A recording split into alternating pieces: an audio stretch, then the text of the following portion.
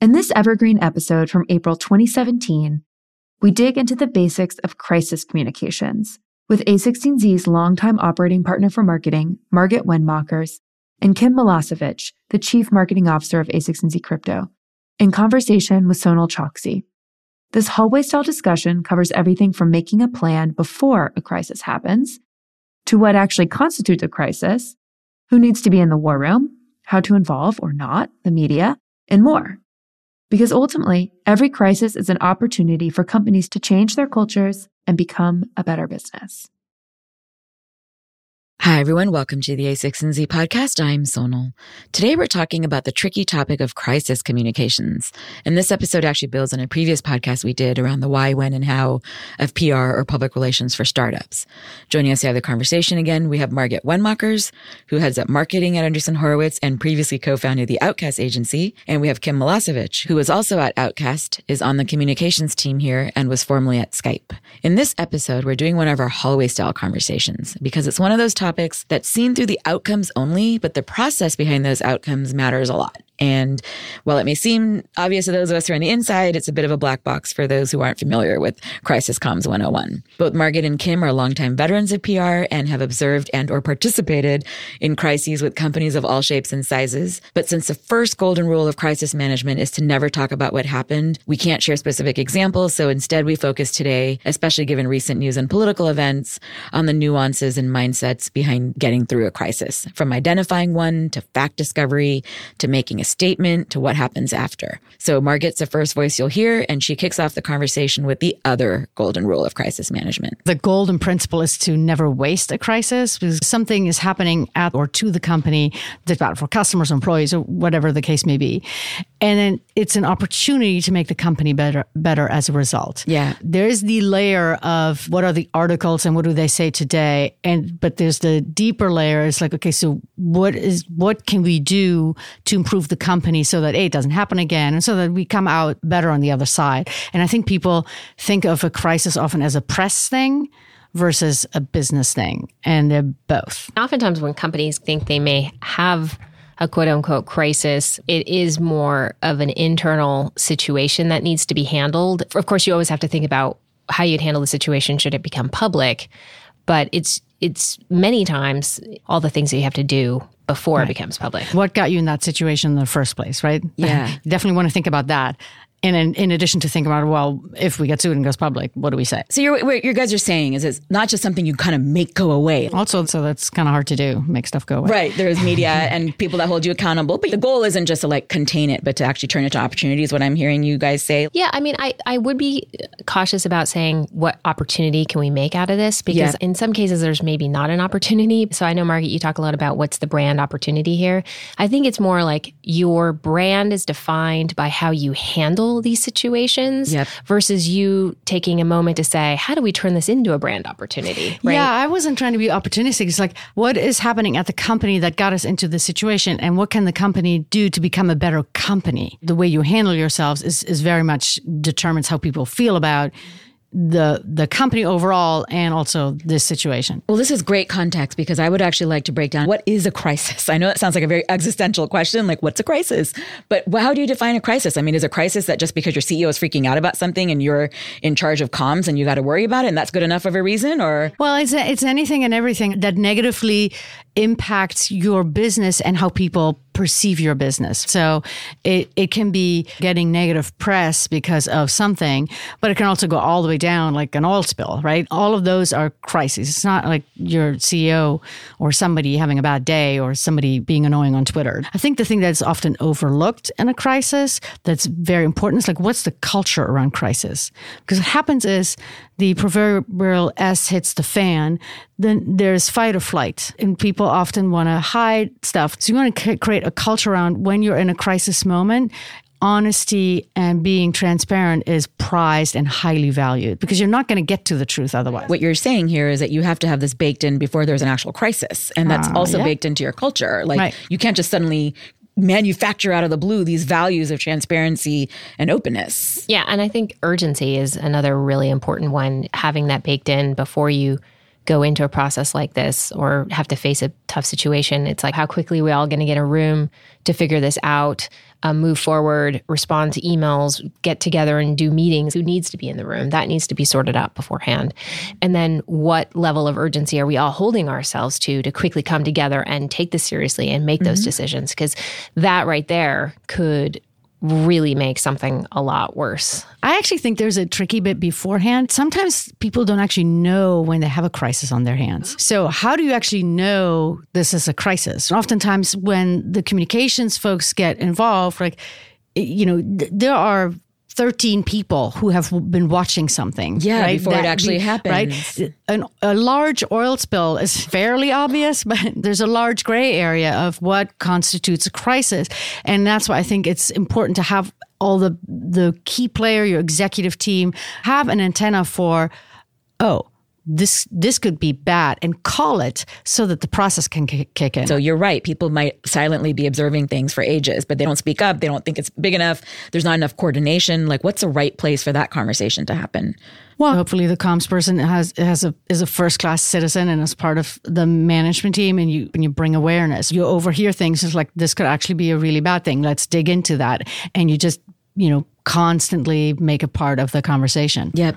I think just staying fairly paranoid is probably a good thing in this situation. Stay paranoid. Because, a lot of companies may discount how high profile something could get. Like, hey, nobody cares about us. We're really small. This is something every company goes through. This reporter who's asking these questions will go away if we don't respond. Look, we live in a fairly heightened environment now, especially in tech. And just to break it down for why do you think that is? Tech has become a power center, now, right? And it has a big impact on the world, however you view that. And I think that invites more scrutiny, and rightfully so. Yeah, I agree. Yeah, and a lot of these, you look at Facebook, for example, Google. I mean, these are communities that are much bigger than countries. I think Facebook's bigger than the Vatican, the Catholic Church, probably.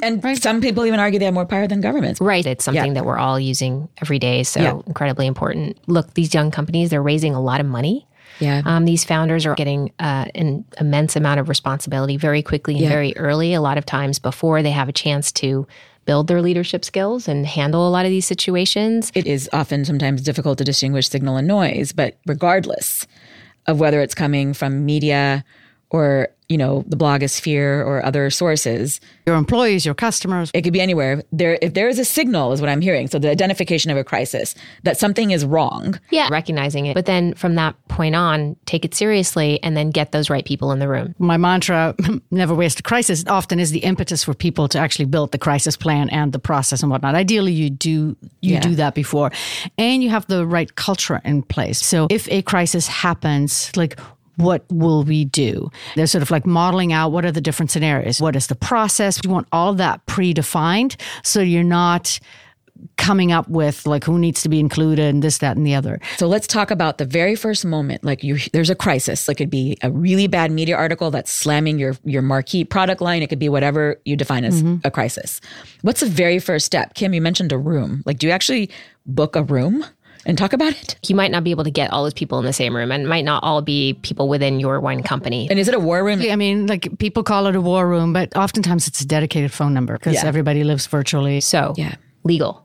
You got to have legal. That's incredibly important. Isn't it dangerous to have legal in the room? No, that makes the conversation privileged, which protects you. Okay, so explain that to me. But if there's a lawsuit, for example, and you get deposed, right? If you're in the conversation with your lawyer present, that's a protected conversation. That also means any email conversations that happen, there has to be a legal person on those emails. I mean, first, it should be a phone call to legal to help them understand, brief them on what's going on, bring them into the loop, and also get their advice on how we should be handling this. Some of these companies are still fairly young and maybe they don't have a general counsel yet. So you're also bringing in external counsel. And sometimes it's a combination of both. Sometimes you need a particular legal expertise, let's say in a patent case or whatnot, right? So there's legal, there's the key stakeholders. And who do they typically consist of? It kind of depends on what it is. If it's a personnel matter, for sure HR is involved, right? If it's a customer matter, the person in charge of customer success for sure is involved. But that kind of depends on what the flavor of it is. And then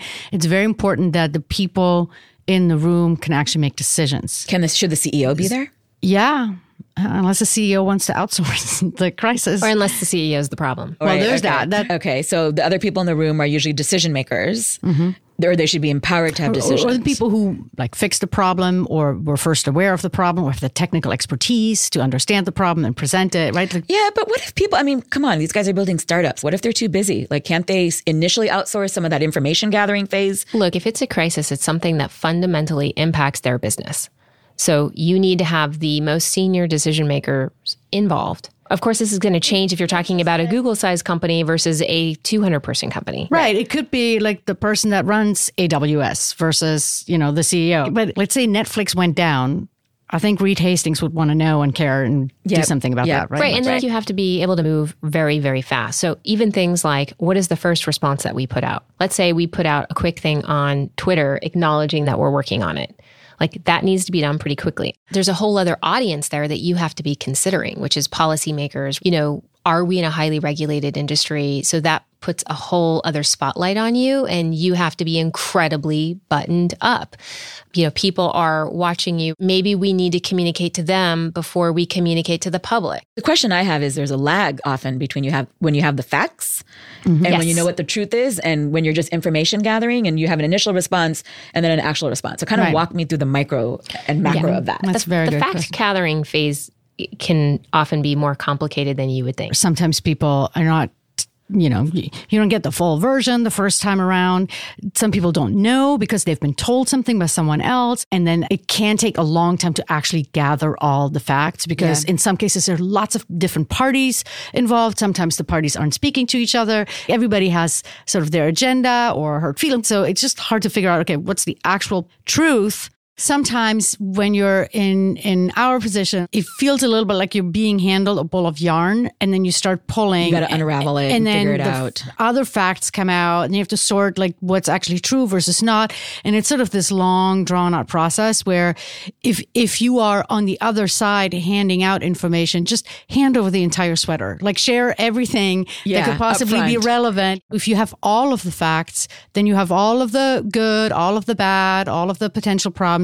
And then you can really do a comprehensive job of improving what is wrong, either culturally or legally or product-wise or whatever else, right? So just put it all out there and then the business can do what the business needs to do. The people can move forward the way they need to do. And then the PR person can represent the right level of information correctly. But the underlying values that I'm hearing is first, to really trust your PR person, like your comms crisis person, like tell them everything, even if you don't think it bears on it or doesn't, because they're the ones who have to knit it together. And they're often going to be your voice publicly too, because PR folks are the ones who are taking all the calls from the media. They're representing you and they can't represent you well or accurately or fairly if they don't know what the facts are. And the other value besides trust is this openness I'm hearing, because I think the instinct, when I think of therapy as an analogy, what's the point of hiring a therapist if you're not going to tell them the truth and you're just sharing the same lies you lie to yourself without talking to them about it?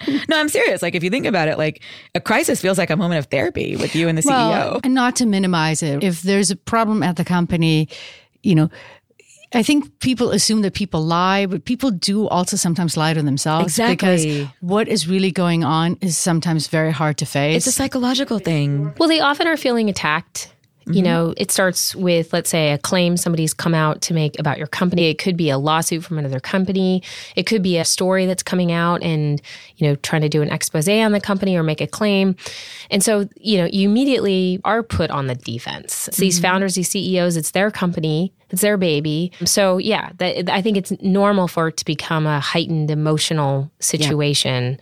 And with that is going to come some therapy. And there's a bit of detective work that needs to get done. And some of the folks involved may not understand what information is most relevant to what you're dealing with. And so you have to ask really smart questions. Our job is to ask all those paranoid questions to figure out like, okay, that's normal to you, but that's not normal to the regular world. Isn't there sort of a phenomenon here? And I've noticed this in particular with tech folks, and I've worked with those kinds of folks for a long time as well, is that there's this sort of belief of truth as what's in code and what's sort of like this sort of neutral idea of facts.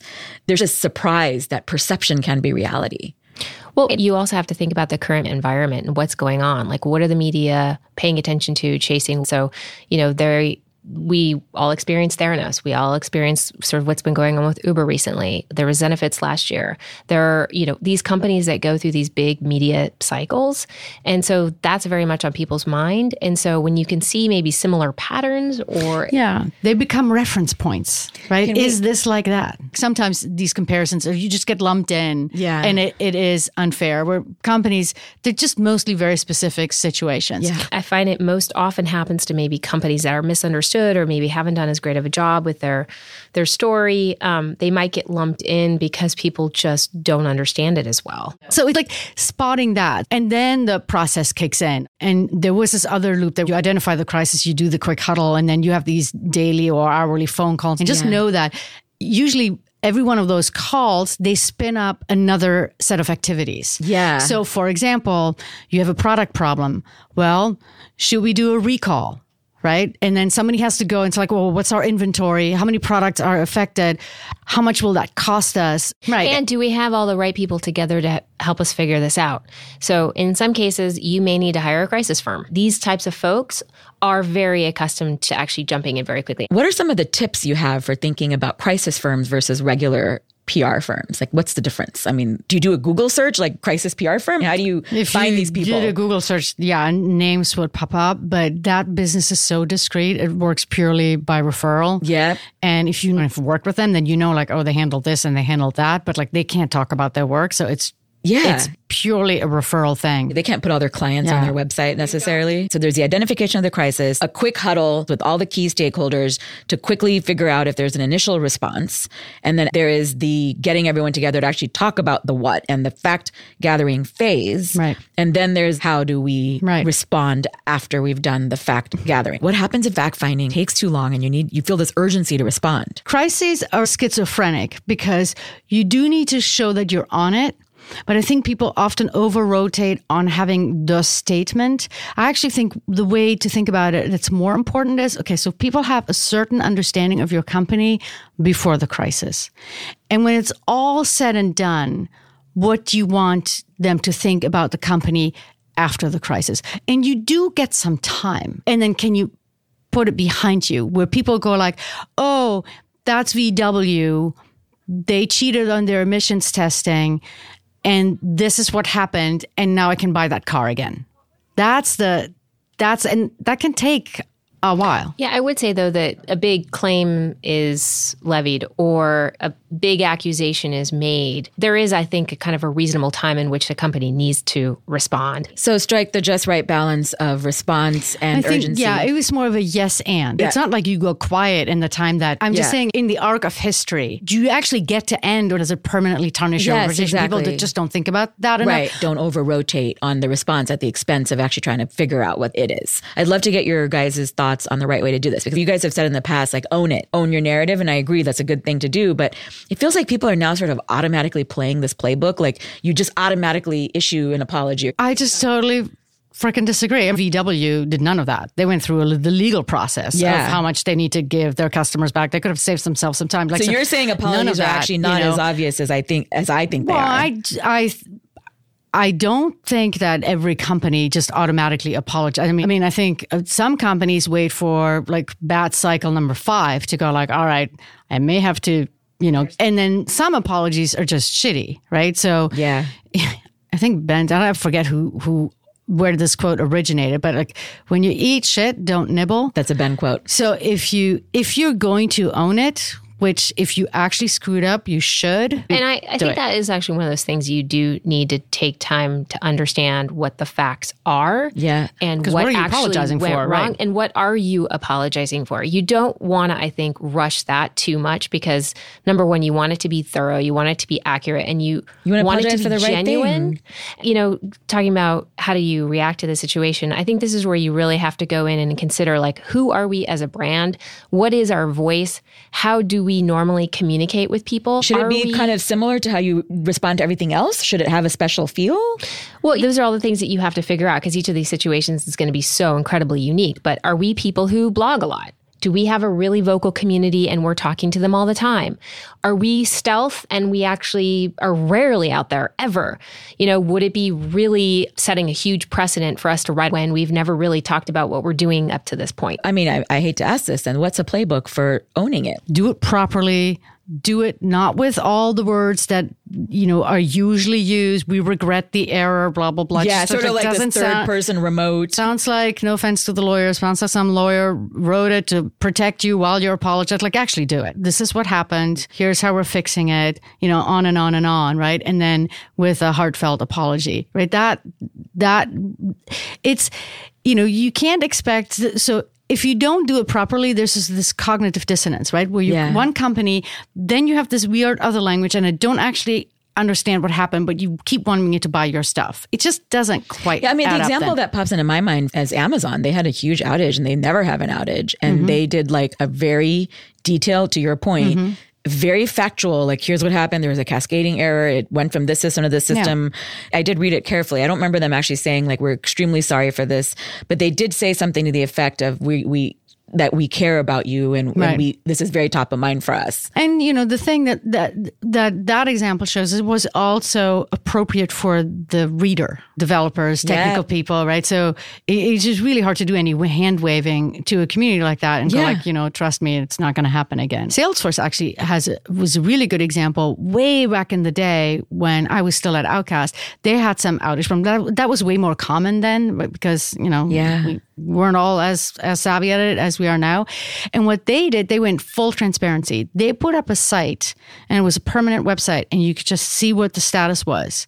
And people calmed down because they could just go to that separate site. Well, I was just thinking of a podcast we recently did where one of the machine learning startup founders described how when it comes to machine learning and AI, it feels like a black box to a lot of people. Right. And so you kind of want to actually intentionally give transparency to how the algorithm arrives at a decision or how it works. And that I think this problem will come more and more as you have a lot of tech that's obscure to people and they don't know quite who to blame. Well, I think this is where it's really important what your record is up to the date that the crisis happened. And this goes to the culture point you were mentioning earlier. How well have you articulated what it is that you guys do, who you guys are, what you stand for? Have you built relationships in the media? Do people feel like you've been forthright? Like, have you built that trust? If you don't have much of that, you're going to be in a much, much worse place because people are coming from a lack of understanding and they're probably going to assume the worst. But not everybody has access to top-notch PR and comms people. I mean, they might be starting out, they might have a very junior person working with them. How do they sort of get that sort of trust and currency if they don't already have it? It might just be trust with their community. It doesn't necessarily have to be like through PR or media, but how much are they talking directly to their customers? Like, what is that language that they're using directly through that product to handle things? So when we talk to people about building their brand, it's also like, how do you build yourself a really strong brand that can withstand some of these crisis situations where you can maybe come out of it like better for it versus like even more in a deficit. Yeah, the analogy that I think we've talked about internally is like karma points. Yeah. Like, you know, the bank. And that's sort of in my head. Like you basically have a bank account of goodwill, right? You have credits and debits. And if you don't build up any credits with your community, whether they be customers or employees or investors or press or whatever, and then you actually screw up, you're instantly in the red. And that's just really hard. That's a much bigger hole to dig yourself out of. I mean, honestly, the recurring theme that keeps coming up over and over and over again is it really does go all down to culture. So I heard you on the apology. What are some other things? So somebody's got to be monitoring what's going on. Like, what are your customers saying? What's happening on Twitter? If you have a big community on Reddit, what are they doing? How do you do that in a constructive way, though? Because I can't imagine it's very constructive while you're trying to figure this out. You already have all these information streams coming to you. Do you have like an hourly report, a daily report? Does everyone look at it at once? Do you send a report to the people, all the stakeholders? Does someone gather it? If you're in the middle of a crisis in a war room, you can barely check your phone. How do you, kind of break it down for me, like tactically. That's why you have to have this core team that are in your either virtual or real war room who are all communicating with each other very clearly on here are what our touch points are going to be. So in this situation, we need to check back hourly, or we're going to get back on the phone all at 4. And here's what we're going to have figured out by then. And then here's who's in charge of this monitoring. Here's how these reports are going to be going out. We're going to come back at this time and figure out, okay, based on that, here's what we're going to do. There's also this element of some people do really well in a crisis and some people do not well in a crisis. And some people are very good at listening to like, this is what the community is actually saying. And some people need to put their blinders on.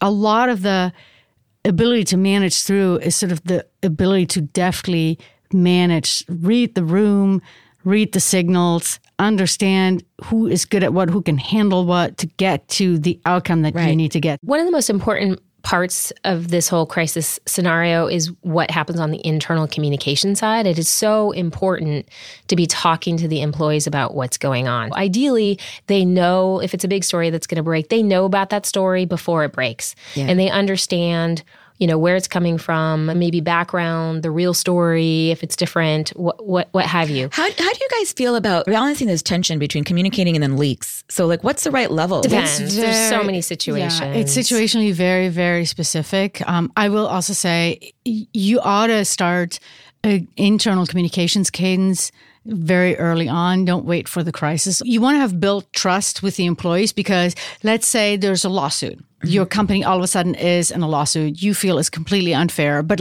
you are very much shackled. The lawyers are telling you this is pending litigation. You can't afford it. You can't afford a leak, even if you are doing an all hands meeting and there's nothing written down.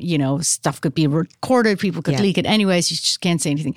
If you have established trust with the employee base beforehand, they will have faith that you're doing the right thing for the company and that you would be more forthcoming were you able to. That's great. Right. So that is just important to establish, way before you hit a problem. It's also, quite frankly, a baseline, like a truth barometer. It's like a lie detector test. Like, is this person telling me the truth from the previous conversations, or are they talking really weird all of a sudden? Yeah. How do we normally do those all-hand meetings? How do we normally email? Who do those things come from? How are these, what is the culture of our company and how is that so far shown up in how we communicate? And there's very much a reason to do the opposite. If you want to signal to the company, look, this is a big moment for the company. This is a make it or break it moment. You might want to use the opposite tactics, which is, if you do an all hands meeting, you might want to do an email and saying everybody drop what they're doing and show up right here to signal shock and awe, right? Yeah. You just need to understand what the regular framework is and whether you want to use that regular framework or you want a counter program and signal, a big moment that way. What's the point of that, though? Not hiding. We may not be able to answer all of your questions, but we at least want to hear them. We want to bring people together. It feels like a rumor mill, fertile ground for a rumor mill, because everyone then peters about and just do you think about it afterward. People are going to talk do that anyway. And you can say I can't comment on this part, but that doesn't mean you have to hide, right? Right. And it's also just like you said, it's just that you care about them. You care enough to bother. Exactly. So let's say you've done this, there's 2 phases we've described. You have this information gathering phase of fact finding. You've been updating either publicly or internally all these different factors. And now we're in the actual response phase, like the formal response you might issue. Okay, so let's just go back now to the last phase, which is after the crisis. I think you divide this up in phases, and I'm not even sure that actually worked because it's all one sauce from beginning. And sometimes you don't even know that it's over because there's always one other shoe that can drop. You think you're done, but you're not out of it. It morphs. There's more revelations. You get a new phone call and you're like, oh shit, really? I mean, is there a way though where you kind of get all the information on the front end of it? No. You'll never that you guys are just both vehemently, that's not possible. That's not how it works. It's impossible to control. And that's why, to Margit's point, some people are better in those situations than others. Communications people are very comfortable in those situations because we're used to not being able to control. I was about to say, it would drive editors. We're in the ultimate, you're in the grayest of all gray zones, yet in the public light. And honestly, if it's public, sometimes you don't still know yet what all the facts are and who all the players are. I mean, stories get written and they can be wrong. They can be missing half the stuff. They can be really an inaccurate focus. It's a gray area. So there's no phases. And then there's the story that is out there externally and really trying to understand, okay, so this is how it's being perceived based on the information that they have. So how do we handle that part of it. And how do we factor that in? And how do you factor that in? Like, then do you then think like, okay, now we need to correct the record and give them the reality, or that's okay? Well, there's a part of like, yes, you got to get the facts out there. You have to make sure you have all those facts first. And then you also have to figure out like, what's your argument? Like, how do you piece it all together? What are those important facts to piece together for people? So what do you tell the reporter on the other end? More importantly, this is the question I wanted to get at. What do you think about going off the record and telling the real backstory and then certain things on the record, off the record? How do you manage that? Well, so it takes two to tango. Some folks are very open to off the record commentary. Some folks are not. Do you advise it though? I do, particularly when I have a trusted relationship. Here's where we're coming from. And also here is why we are not commenting publicly. Yeah. Right? Lots of very legitimate, very ethical, good reasons not to go on the record. There are a million shades, and in every story worth reporting has a million shades of gray in it. So what happens if people don't believe you? You've got a problem. When you get arrested, something like that, your lawyer doesn't actually want to know kind of whether you did it or not, because their job is to defend you. I actually like to know really what happened, because once you lie to the media, you're basically fucked. So never lie. Just don't. Ever. Don't, because... Better not to say anything? What do you do then? Do you say no comment? You can decline to comment. You can... I plead the fifth. You can say, like, I can't help you with that one. If you lie, you've just screwed yourself, because the whole point is to get through this crisis and have customers, employees, and media believe that when you say something, that they can buy the product or take the job. And once you break that, like with media, it's basically irrecoverable. Well, and they're just going to find out. Well, there's that. Right. Also, there's an ethical component to it. Obviously, right? There comes a point when you're in our jobs, I was just like, you know what, you guys do that, I have to be out of here. Because and that is in tension with the other component, which is equally important, which is loyalty. Because you don't want to ditch, you know, a friend or a company or a brand just because the going got tough. That happens to everyone. But there is a line, and every person has to decide for themselves, what is that line? Is there such a thing as a difference between a personal crisis and a business crisis? No. When you work for a company, you're just I think like, this is like the biggest thing that I think founders in particular have to go through. If you're a CEO of a large company, you get it. You know, there's no separating you from that company. It's maybe harder for some of the earlier stage tech founders to have to go through and realize is that they think, okay, this is this very personal thing, and I don't want it to affect the company, so I will go deal with this personal thing on my own. And they don't necessarily treat it like a company crisis early enough. And then they have to learn the hard way when it becomes a full-blown company crisis. Because you're saying there really is no division between the two. There is no division, and especially if you're a founder, CEO, you and the company are essentially the same. And even if the focus, let's say, of the stories are on the personal issue, guess what? Your company is going to be mentioned in every single one of those stories. So it becomes a brand issue for your company regardless. Yeah. We talked a little bit about like immediately at the end of a crisis, if there is an end. Any thoughts there? Yeah, so post-crisis is actually not a moment in time. A lot of people look at like, are the stories stopping? And consider that the end. If the company actually did something wrong or has an opportunity to improve, whether it's been portrayed fairly or not, the end of the crisis is really once you've worked through all of that, right? Have you improved your privacy policies? Have you shipped a new phone? Have you improved employee morale or culture or whatnot, right? And that takes a much longer time. One thing actually that is important to point out here is others in the company, they want to feel like, okay, we're out of this crisis. So when are we going to tell our comeback story? So what do you guys counsel? Yay or nay? Should people do this? Don't rush it.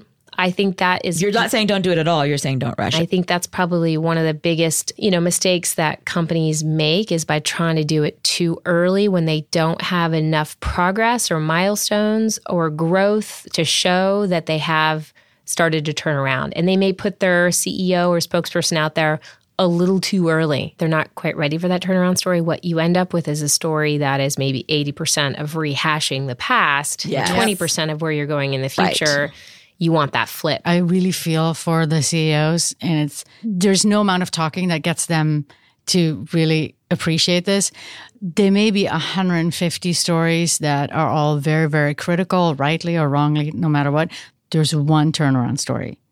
It's just you only get one of those. Right? Isn't it a little cheesy to say, no, it's not look cheesy. at how we've improved? No, look, what would you like the company to do is just quietly improve and the customers shouldn't know. That's quite unfair. And the bar is pretty high for getting one of those. Trust me, they tend to not get written unless they're deserved. That was a quick wild tour through crisis PR. Thank you for joining the podcast. Thank you. Thank you.